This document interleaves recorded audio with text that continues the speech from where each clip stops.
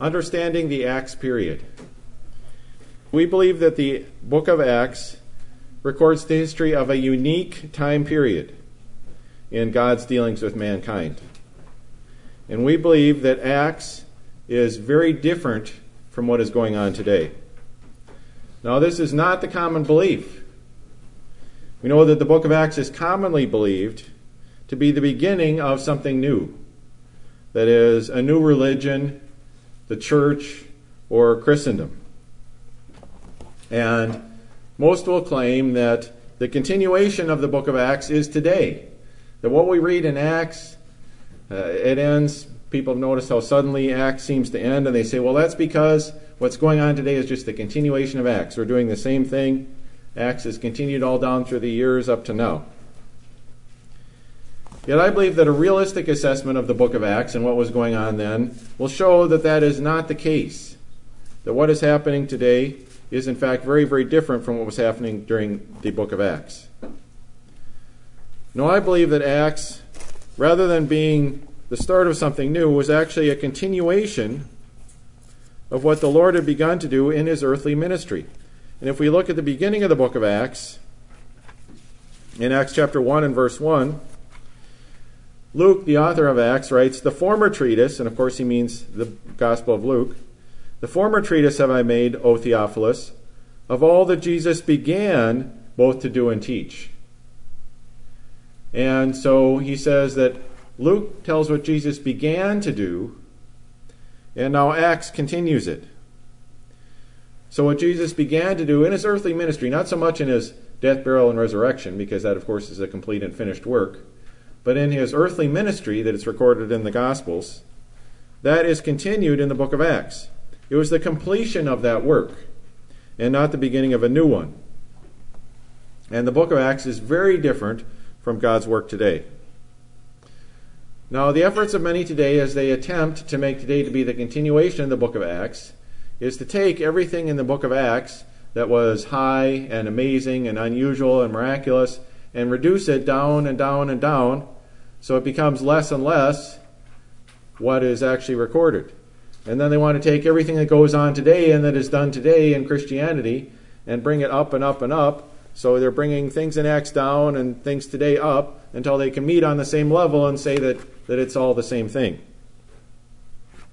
However, this is not an honest assessment of the situation, either of the book of Acts or of today.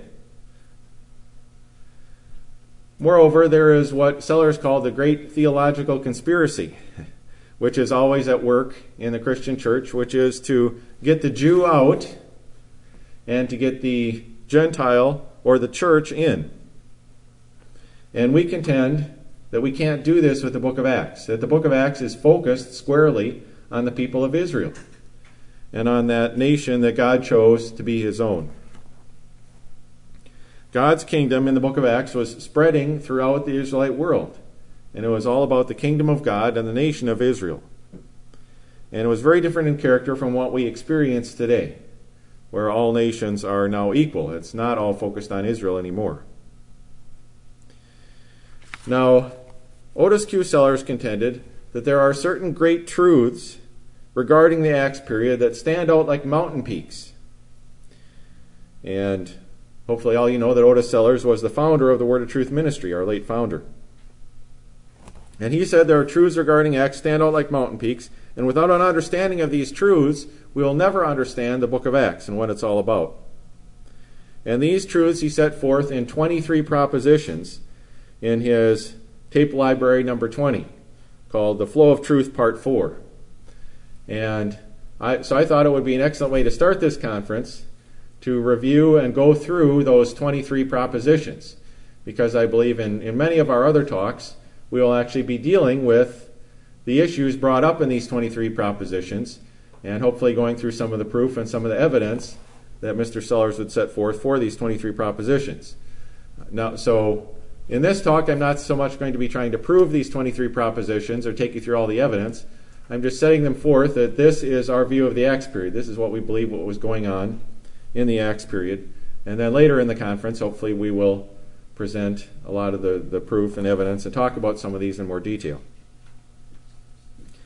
Now, he got these propositions. Their source was from a number of things. First of all, he got these 23 propositions come from the words spoken by our Lord Jesus Christ after his resurrection, as they're recorded in the Gospels of Matthew, Mark, Luke, and John. A second source for these propositions is the book of Acts itself, and as it records the history of the approximately 33-year period that we call the Acts period. A third source is Paul's epistles that were written during this period, which we believe are Galatians, 1st and 2nd Thessalonians, 1st and 2nd Corinthians, and the book of Romans. And then the fourth source is the book of Hebrews, which records things proclaimed to the Hebrews during the book of Acts. So, from these sources, we would bring forth these 23 propositions that we believe set forth what was going on in the book of Acts. So, proposition number 1. The 120 disciples assembled at Jerusalem on the day of Pentecost were Jews who believed that Jesus of Nazareth was the Messiah and the Son of God. And these men did not cease to be Jews because of their belief. And of course, that's referring to the great day of Pentecost, as it's set forth in Acts chapter 2. When the day of Pentecost was fully come, they were all with one accord in one place. And then, of course, there came the sound from heaven of a rushing mighty wind. The tongues of fire came down and rested upon them. And it says in Acts 2, verse 5, there were dwelling at Jerusalem Jews, devout men out of every nation under heaven. And so it was Jews who were giving the message and Jews who were hearing it. Now notice that he says these men did not cease to be Jews because of their belief in Christ. And Sir Robert Anderson wrote in his book, The Silence of God, on page 85, the divine religion of Judaism, in every part of it, both in the spirit and in the letter, pointed to the coming of a promised Messiah. And to maintain that a man ceased to be a Jew because he cherished that hope and accepted the Messiah when he came, this is a position absolutely grotesque in its absurdity. And with that statement, I would agree. How could you possibly say that a Jew who held the cherished hope of Messiah from the Old Testament, that when he believed in Messiah when he came, that stopped him from being a Jew? It doesn't make any sense. It's absurd. Proposition number 2 is that those who heard the word on that great day of Pentecost were also Jews, devout men out of every nation under heaven. So therefore, the 3,000 who became believers that day were without exception Jews, devout men, and they remained Jews and devout men after they believed. They did not cease being Jews and become Gentiles. And as Sir Robert Anderson said, that only makes sense. How could cherishing the hope of their Messiah and believing in him when he came, how could that stop them from being Jews when that was supposed to be the hope of Israel? Proposition number 3. The salvation-bringing message of God was authorized to every man in Israel from Pentecost onward. Now, this was not true in the gospel period. And let's look at Matthew 17 and verse 9.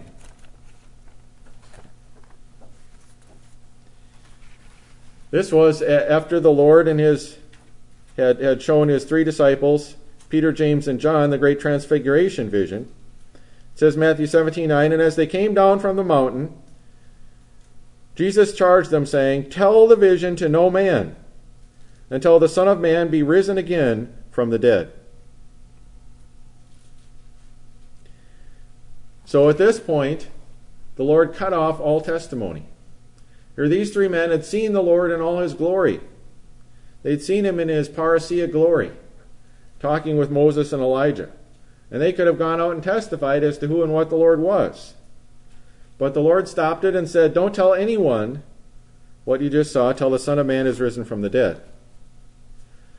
So the truth of who Christ was not authorized yet to the common people, to the Jews. It was shown to a few privileged ones, his disciples, who and what the Lord was. But generally, he stopped all testimony. However, in the Acts period, that changed, and the salvation-bringing message of God was now authorized to all in Israel. And the message was that Jesus, who had appeared to be just a man while he was on earth, he was now presented as an object of faith and offered to Israel as a Savior. And forgiveness of sins was promised to all who believed in him. From now on, this salvation-bringing message could be spoken by any believing Israelite who was commissioned by God to do so. And this is very important. We believe that in the Acts period, those who proclaimed the gospel were commissioned by God to do it. Now, this commission always consisted of the word of God coming to that Israelite and coming to him as a message intended for others. And an example of this from the gospel period, in Luke 3 and verse 2,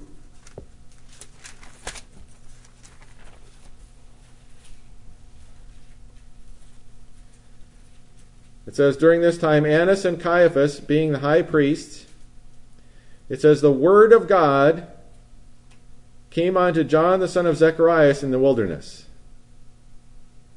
And he came into all the country about Jordan, preaching or proclaiming the baptism of repentance. So here a word of God came to John the Baptizer, and he took it and he carried it to others. And that was how the gospel was always spoken in the Acts period. And Israelite was commissioned by God to receive the word and carry it to others. And every believing Jew in the Acts period had the blessing of this experience. That is, of either being the one to whom the word of God came to give it to others, or being one of those who was privileged to have the word of God sent to them. I'm not necessarily saying that every single Jew carried it, but every single Jew either was commissioned to carry it or had a commission for it to be taken to him, for him to receive it. So they were either receiving the word from another or being given the word to give to others. Every Jew in the Acts period was on one side or the other of this experience. Proposition number 4. For 8 years between the day of Pentecost and Peter's visit to the house of Cornelius, every believer was a Jew. Now suppose there was a Gentile standing on the edge of a crowd of Jews and listening as one of these God-commissioned Israelites stood up and proclaimed the gospel. And he overheard it. Could he believe it? Become a believer in the gospel? Well, no. Because the message was not to him. The author of salvation, the offer of Christ as Messiah, was not to Gentiles. And even if a Gentile overheard it, the message wasn't to him. And it would be no more relevant to him than if I overheard someone making wedding vows. Well, it doesn't mean they're making the vows to me just because I heard them. Now some might say, well, wait a minute, what about the Ethiopian eunuch in Acts chapter 8? He was a Gentile. Well, wait. He was going up to Israel to worship at the temple. See, he was a proselyte to the Jewish religion. And that means he counted as an Israelite. So proselytes were considered as Israelites. But a Gentile, someone who was not a proselyte, no. Not a single Gentile believed during the 8 years between Pentecost and Peter's visit to the house of Cornelius. Proposition number 5. The thrice repeated vision that Peter saw on the housetop in Acts chapter 10 was a special commission or authorization or direction for him to go to Cornelius, a Gentile. Now this was a case of a man being authorized to go to a Gentile and not the message being authorized to go to Gentiles. Now this proclamation that Peter made when he went to the household of Cornelius was a proclamation to that one household. And that represents Peter's entire Acts period ministry to Gentiles. And Peter did not proclaim to Gentiles after that. Otherwise, if he did, as many people think, this threw the door open and Peter proclaimed to Gentiles as well as Jews from then on. Well, if that was the case, then Paul was not the apostle to the Gentiles, because Peter was an apostle to the Gentiles as well. But no, Peter was not apostle to the Gentiles. That was Paul. Peter received one special commission to one household, and that was it. So Peter's commission to the household of Cornelius prepared the Israelite believers for Paul's ministry 6 years later, when he would start to proclaim the gospel to Gentiles. Proposition number 6. Cornelius did not become a herald of the salvation-bringing message to other Gentiles. This is what many people imagine. After Cornelius believed, he must have been all excited, and he went back to Rome, and he searched out all his friends, and he searched out everyone he could find, and he spread the gospel to them, and the gospel spread around Rome because of Cornelius. Well, no. No, Cornelius may have wished he could do that, but he couldn't do that without a divine commission. See, that's the way it was in the Acts period. You had to receive a commission from God in order to proclaim the gospel. And the fact is that Paul was the only man whom God commissioned to proclaim Christ to the Gentiles in the Acts period, with the one exception of Peter's one-time commission to that household of Cornelius. Otherwise, Paul was the commissioned one to the Gentiles. And if it wasn't Paul proclaiming it, then no one else could proclaim to Gentiles. Not Cornelius, not anyone else. Proposition number 7. It was God's purpose, intention, and program in Acts that every man, woman, and responsible child in Israel should hear the salvation-bringing gospel and have a clear-cut opportunity to receive the Lord Jesus as the Messiah and as their personal Savior. And this extended from the land of Israel to the uttermost part of the earth. See, God was seeking out every single Israelite around the world. And the Israelites had been scattered. They've been scattered for centuries at this point. Some of them have been out of the land for centuries. And yet they were still, I call them ancestral Israelites. Many of them had never been in the land of Israel, had never set foot on its soil, had no citizenship in Israel. They were citizens of other nations, and yet their ancestors were Israelites. And God was seeking out each and every one of these to see to it that every man, woman, and responsible child had the opportunity to hear the gospel of Christ and believe it. That was God's purpose and intention in the Acts period. Proposition number 8. This purpose was accomplished. And every single Israelite around the world was covered. Now you might say, how could they possibly do that? How could they cover every single Israelite outside the land? Well, understand it might not have been as hard as you might think.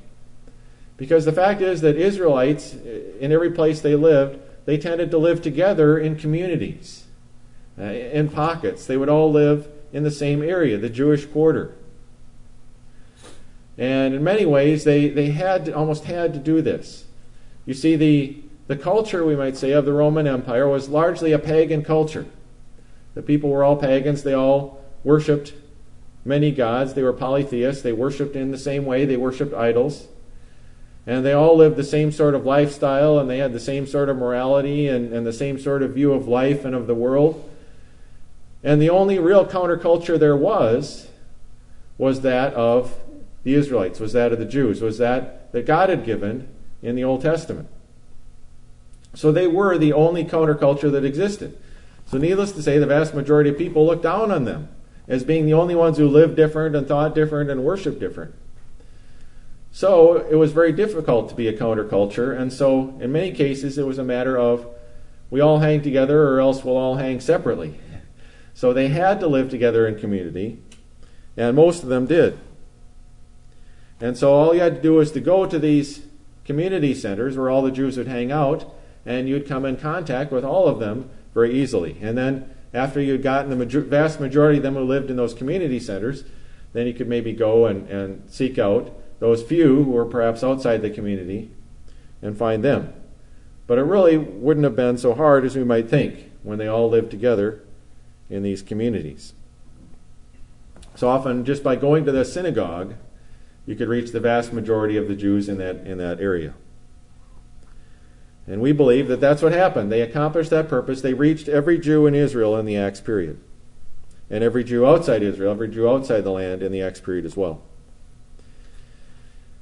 So proposition number 9. In the Acts period, the presentation of the gospel was done only by God-commissioned and God-authorized men. It was always spoken by divine inspiration and was always absolute truth. And that's very different from the way it is today. Today we try to learn the gospel and study the gospel and understand the gospel and repeat it as best we can. But many times when the gospel is given, it's given mixed in with misunderstandings. It's given mixed in with errors. It's given from perspectives that are different from the Bibles and different from the truth. The gospel is there, but it's mixed in with a lot of other things. And it's mixed in with a lot of human ideas. But that was never the way it was in the Acts period, because the gospel when it was given was always given by inspiration of God, so it was always absolutely true. Now in the Acts period, the gospel was never written. It wasn't written down because it wasn't meant to just go out to everybody. It was only meant to go out through these commissioned men. So you couldn't write it down because what would be the use? Anybody who picked it up and read it couldn't believe it anyway because it hadn't been commissioned to them, hadn't been authorized to them. Not only this, but the gospel was never memorized and spoken over and over. Often when we repeat the gospel, we can almost do it by rote, right? We've come to know the gospel, we understand how you share it, and we do it just almost memorized, automatically say the words. And we speak it over and over. And yet that was not the way it was in the Acts period. Every time the gospel was spoken in Acts, it was coming fresh from God, freshly inspired by Him. Now therefore, because God was inspiring it every time, He could tailor it to suit the needs of the audience. He could look into the hearts and minds of the audience and know exactly what this audience needed and tailor the gospel to that audience's needs. However, these variations, any variation in the way the gospel was presented, came from God. It didn't come from the speaker and what he thought was needed for this crowd and what he thought might be best. No, God was making the variations. So because the gospel was coming straight from God in this way, it was inspired by God every time it was spoken, one man could proclaim it just as well as another. The ability of the one proclaiming it didn't come into the picture because it was God inspiring it every time. So that meant whether the person was an ignorant fisherman or an educated statesman, it didn't matter. The gospel would be spoken just as authoritatively, just as correctly, and just as powerfully, no matter who was speaking it. Proposition number 10. This Acts period work was a work that was to be performed very quickly. God intended the gospel to go out to every Israelite around the world, and our best estimates there were about 8 million Israelites around the world at this time, both Israelites in the land and ancestral Israelites outside of it. But this work was to be done very quickly, and therefore, in order to avoid all delays, all misunderstandings, and any need for translation, the gospel of Christ was always spoken in the pure mother tongue of the one for whom it was intended. And this was through the gift of tongues in the Acts period. The gift of tongues is about proclaiming the gospel in the native language, the mother tongue of all those who heard. Now there are those today, of course, who try to make out that the gift of tongues is active today and it's a babble. But of course that doesn't help the gospel go out to anyone. And the fact was that the gift of tongues in the Acts period, a tongue is a language. Your mother tongue is the language your mother taught you, that you grew up learning. And the gift of tongues in the Acts period was the gift of a language that you maybe never learned, never knew before, and yet God suddenly gave you that language as a gift, gave it into your mind. And therefore, those who spread the gospel in the Acts period could spread the gospel. Not only were the words inspired, but even the language could be inspired. They could be given the language to speak it in the mother tongue of those who heard. Proposition number 11. In the Acts period, the proclamation of the gospel was always confirmed to the hearers by signs. And we can see this in Mark chapter 16, verses 19 through 20.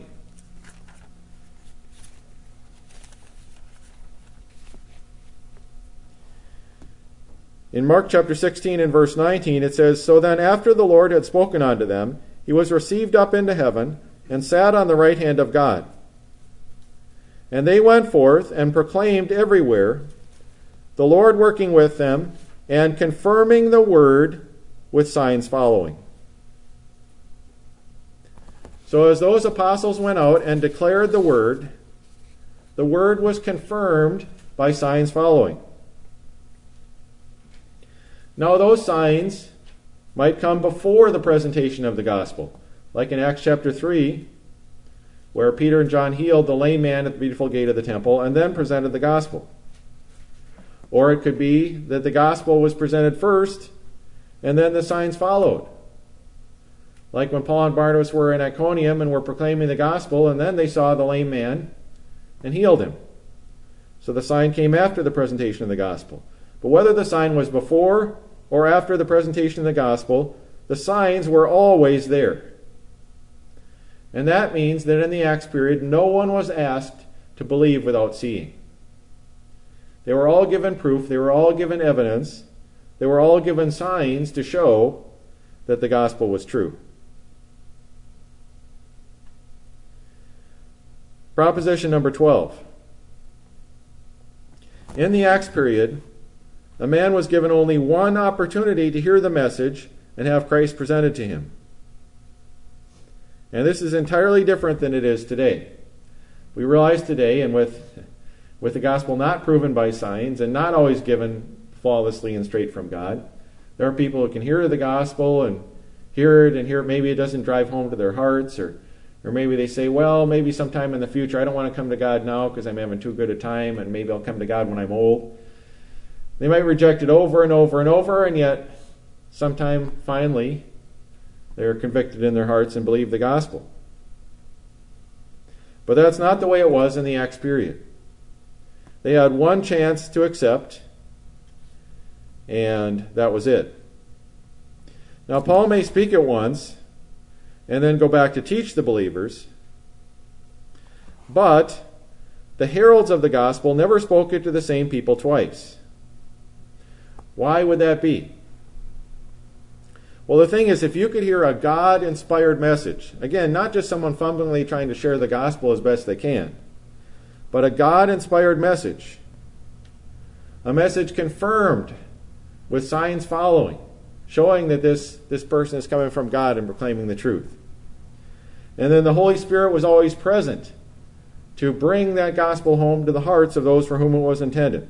If after all that a man could quibble about it and argue against it and say, no, I don't think so, or what about this detail or that, and wouldn't want to hear it, and rejected it, well, there was nothing more that God could do.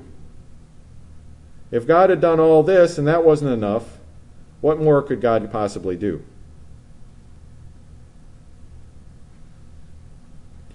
Proposition number 13. Since a firm foundation for faith was laid in the proclamation of the message, God expected belief to be instantaneous. There was nothing to think over or consider. God had spoken through his mediator to his people and confirmed it with signs following. There was only one question to be settled instantaneously: what the hearer would do about it. Now, this is Mr. Seller's proposition number 13, and I might like to put a caveat on that and say that I'll be talking later in this conference about this one, and saying that maybe Well, I do absolutely agree with Mr. Sellers that there was one chance to believe, and if you rejected it, you weren't given another chance. I'm not so sure that chance was always just instantaneous. That sometimes I think God did give them time to think about it.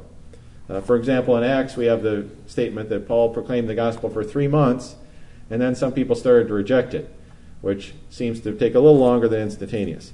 But we'll talk about that one a little later. This is Mr. Sellers' proposition.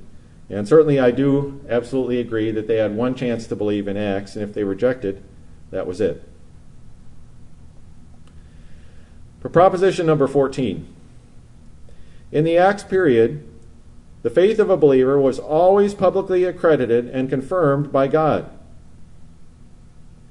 Signs did follow those who believed.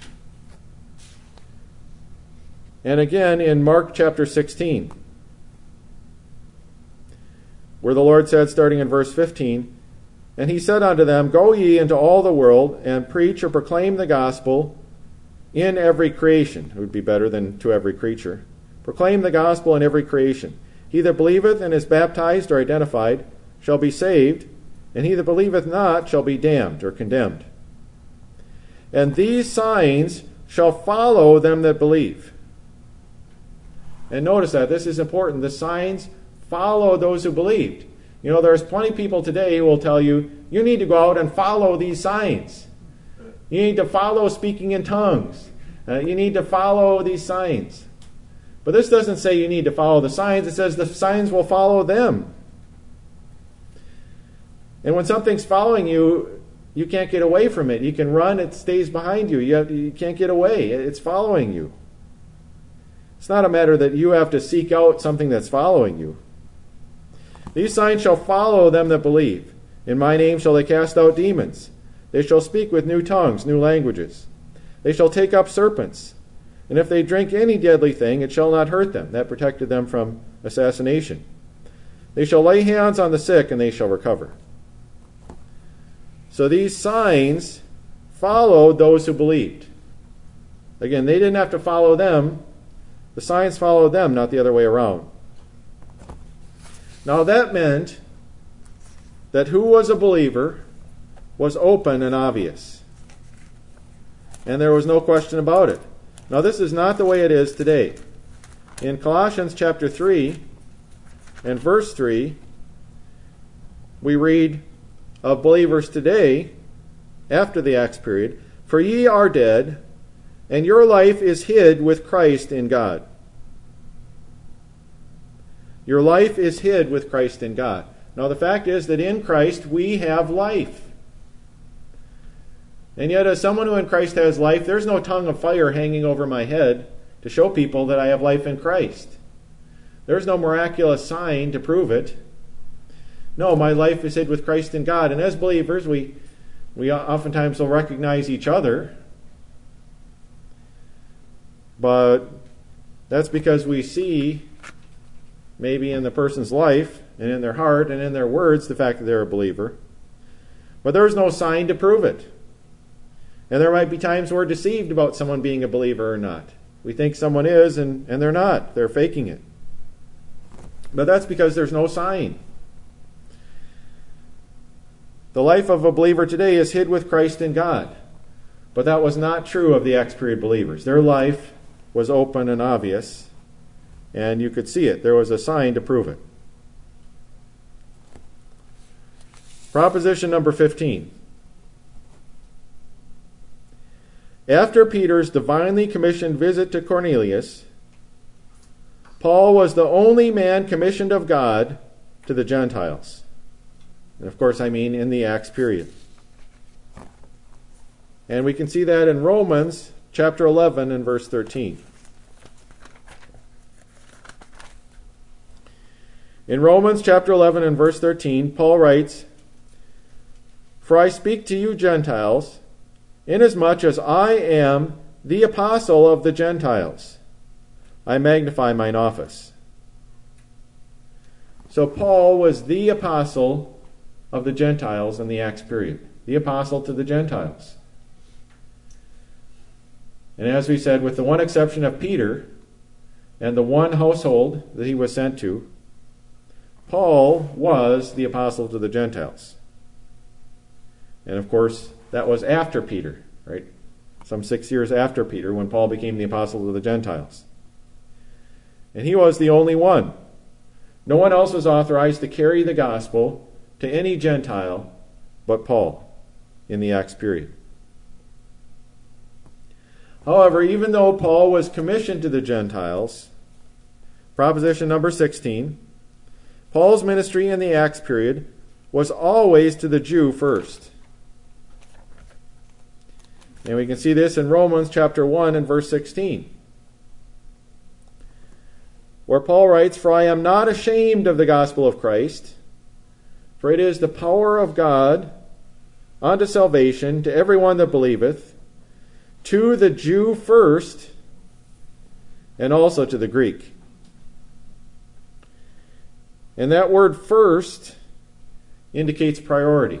It's not just order, it's also priority. To the Jews, we might say primarily, and only secondarily to the Greek. So the result was that even though Paul was commissioned to carry the gospel to the Gentiles, if Paul and his companions came upon a city that had no company of Jews in it, they would simply pass that city by.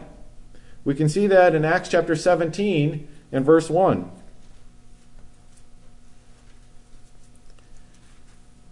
This is during Paul's so-called second missionary journey. I call it a second apostolic journey. But in Acts 17 verse 1 it says, "Now when they had passed through Amphipolis and Apollonia, they came to Thessalonica, where was the synagogue of the Jews. And Paul, as his manner was, went in unto them, and 3 Sabbath days reasoned with them out of the Scriptures." So here Paul and his companions come to Amphipolis, a town full of Gentiles, a town where he could have proclaimed to Gentiles, but passed right by. He came to Apollonia, another town full of people, passed right by. He came to Thessalonica, where there were Jews. There he stopped and proclaimed.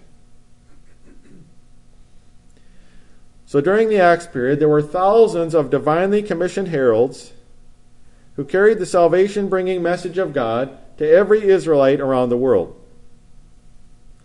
But only one lone herald took the gospel to the Gentiles.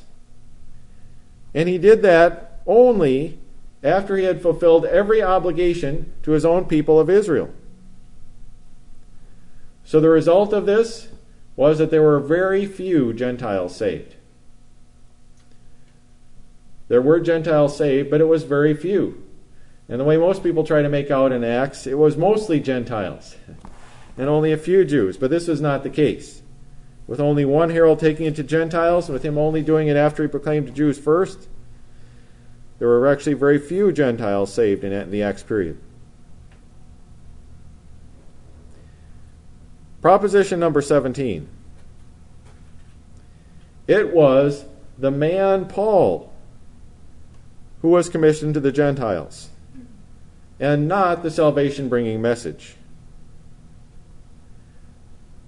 Well, God could save a Gentile. Paul became the mediator to carry the message to that Gentile. And that means that the great principle of one mediator between God and men, the man Christ Jesus, was not true at that time. And this is in 1 Timothy chapter 2 and verse 5, which reads, "For there is one God and one mediator between God and men, the man Christ Jesus." So while this was true, is true now, it was not true then. God was using mediators. The apostles were all mediators. Everyone who carried the salvation-bringing message in the Acts period was a mediator between God and men. It was men being commissioned as mediators, and not the gospel going out and Christ the only mediator. Proposition number 18. In the Acts period, the children of Israel are described as to number as being like the sand of the sea. And this is in Romans chapter 9 and verse 27. Romans 9:27. Esaias also crieth concerning Israel, that's Isaiah, of course, though the number of the sons of Israel be as the sand of the sea, a remnant shall be saved.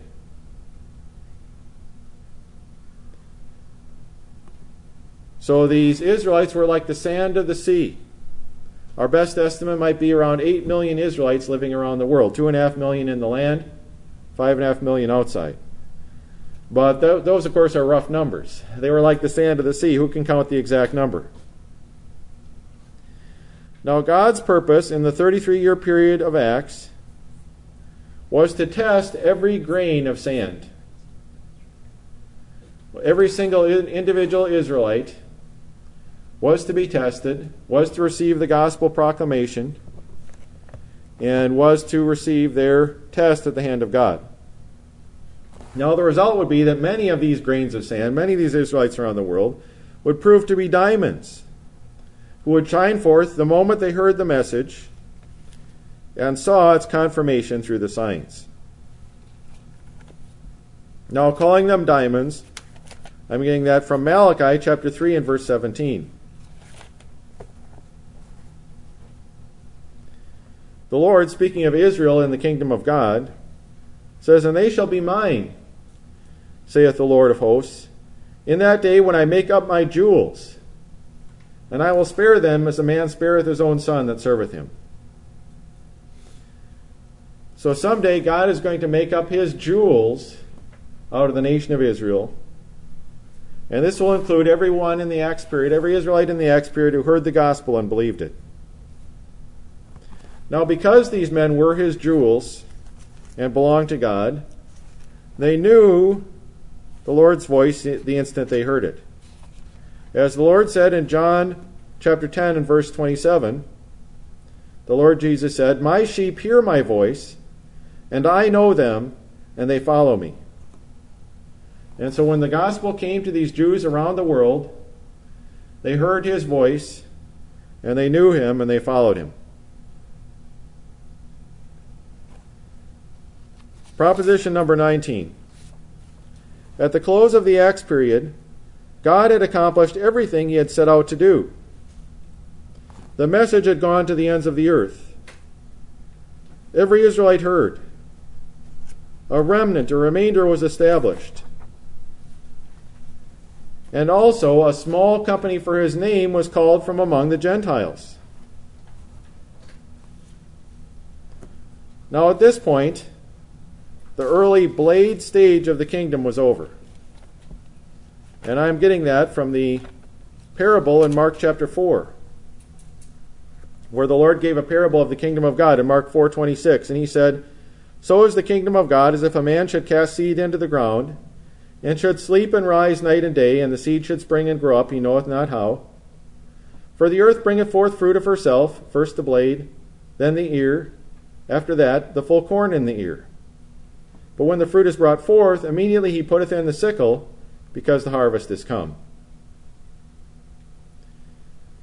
So here we have a parable of the kingdom of God that presents the kingdom of God like the stages of growing grain. And the grain grows, and first there's the blade, just poking up out of the ground. Then the ear starts to develop, the ear of grain. After that, the full grain in the ear. The grain is fully developed, it's fully there.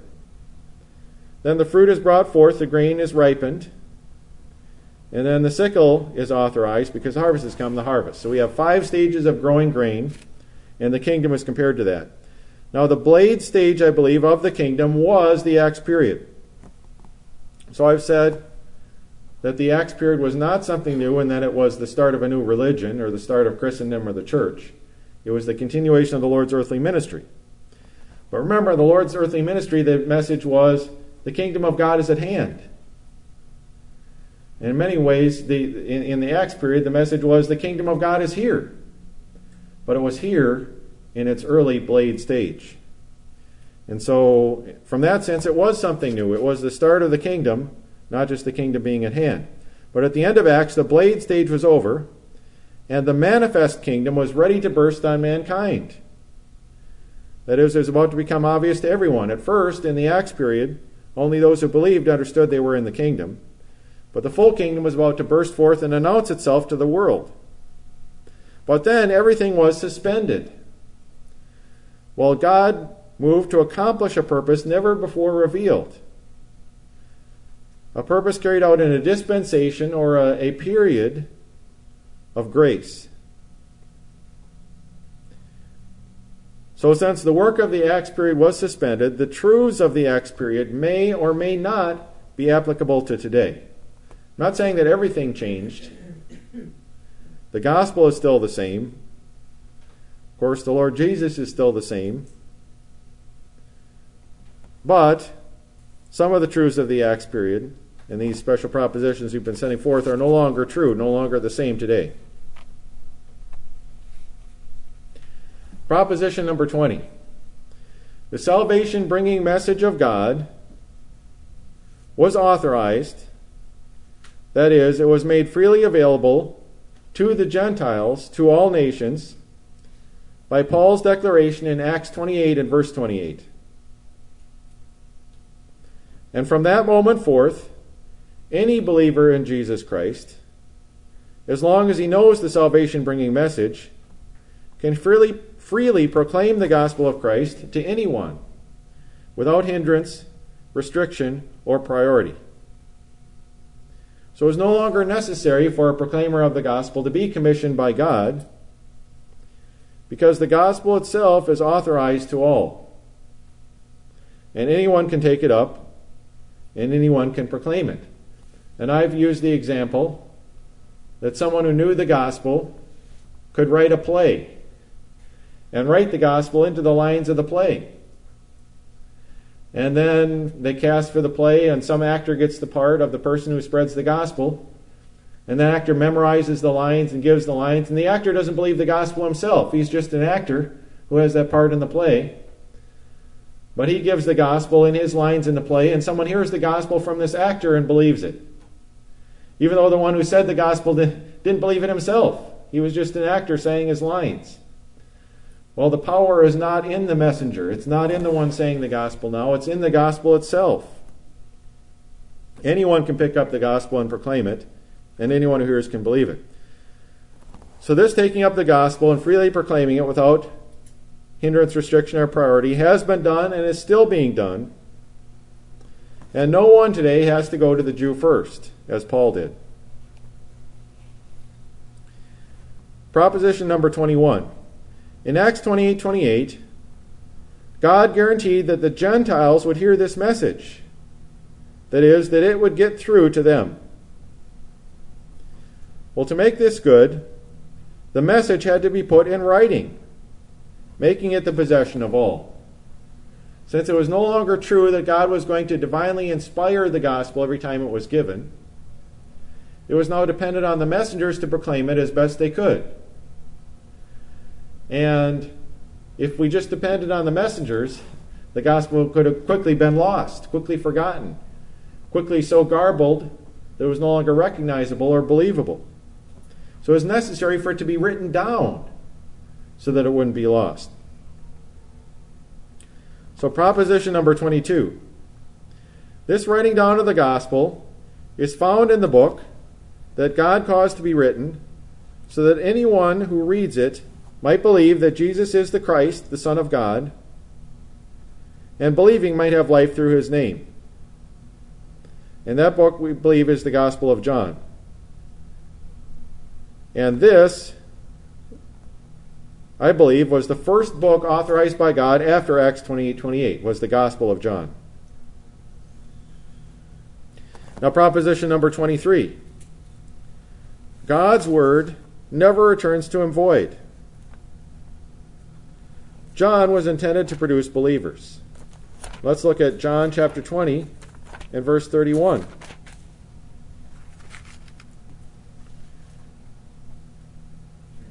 We start in John 20 and verse 30. And many other signs truly did Jesus in the presence of his disciples, which are not written in this book. Verse 31, but these are written, that ye might believe that Jesus is the Christ, the Son of God, and that believing ye might have life through his name. And that ye there, which is an old English form of you, has no antecedent. And that means it's speaking to the reader. the author here is focusing on the reader, not on anyone in the gospel, and saying, you, reader, this is written so that you might believe that Jesus is the Christ, the Son of God, and that you might have life through his name. So John was intended to produce believers. It has produced believers, and it continues to produce believers. Now these believers were now in a new company.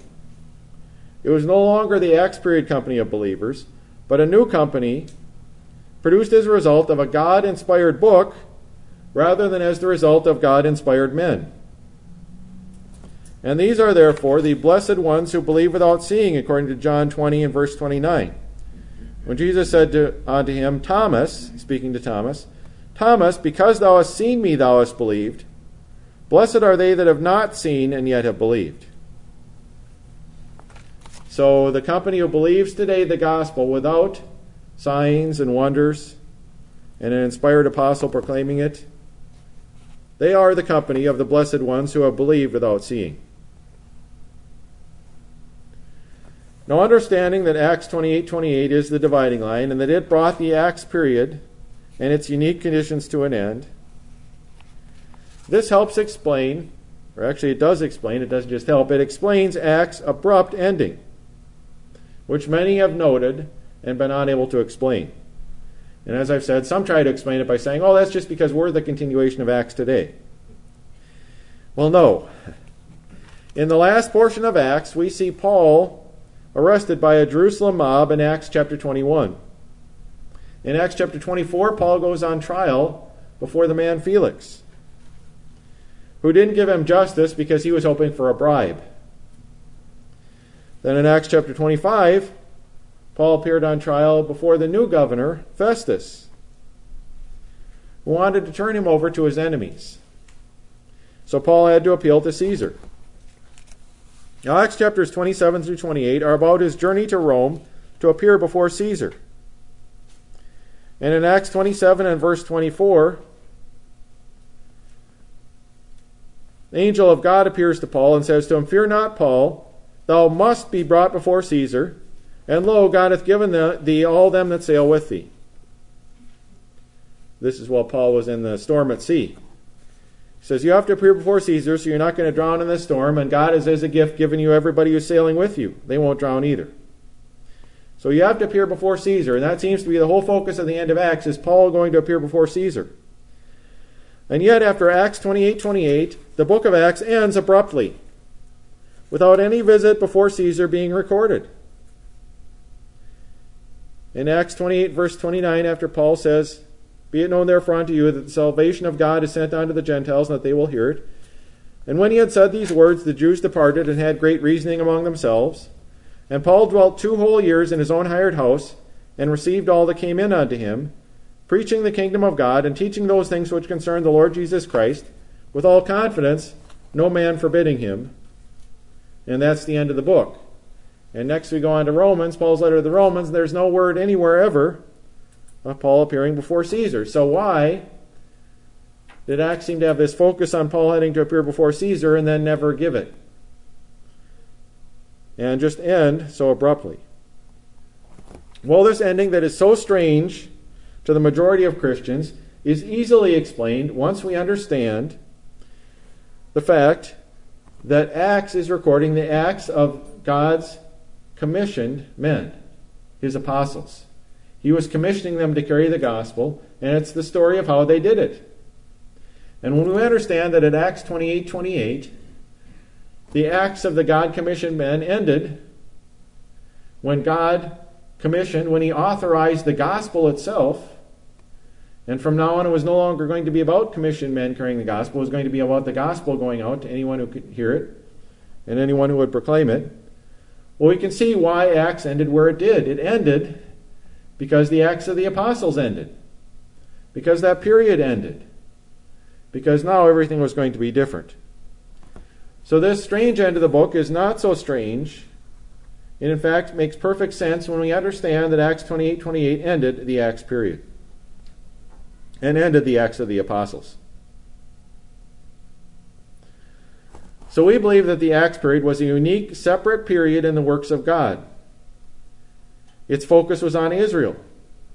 The gospel was proclaimed then, and though it was the same gospel as is proclaimed today, it was proclaimed by God-commissioned men. It was inspired straight from God every time they proclaimed it. And it was always followed by signs. You were never expected to believe it just on God's word for it. The gospel was largely to the Jews, with only a small company of Gentile believers. Acts record the acts of these commissioned men, and it ended when the salvation-bringing message itself was commissioned and authorized to all in Acts 28:28, which resulted in the gospel being written down for us to read it and believe it today. The ending of Acts is not abrupt, but it reflects the end of this unique period. So this is an introduction to the Acts period, but that's our introduction and our propositions concerning Acts.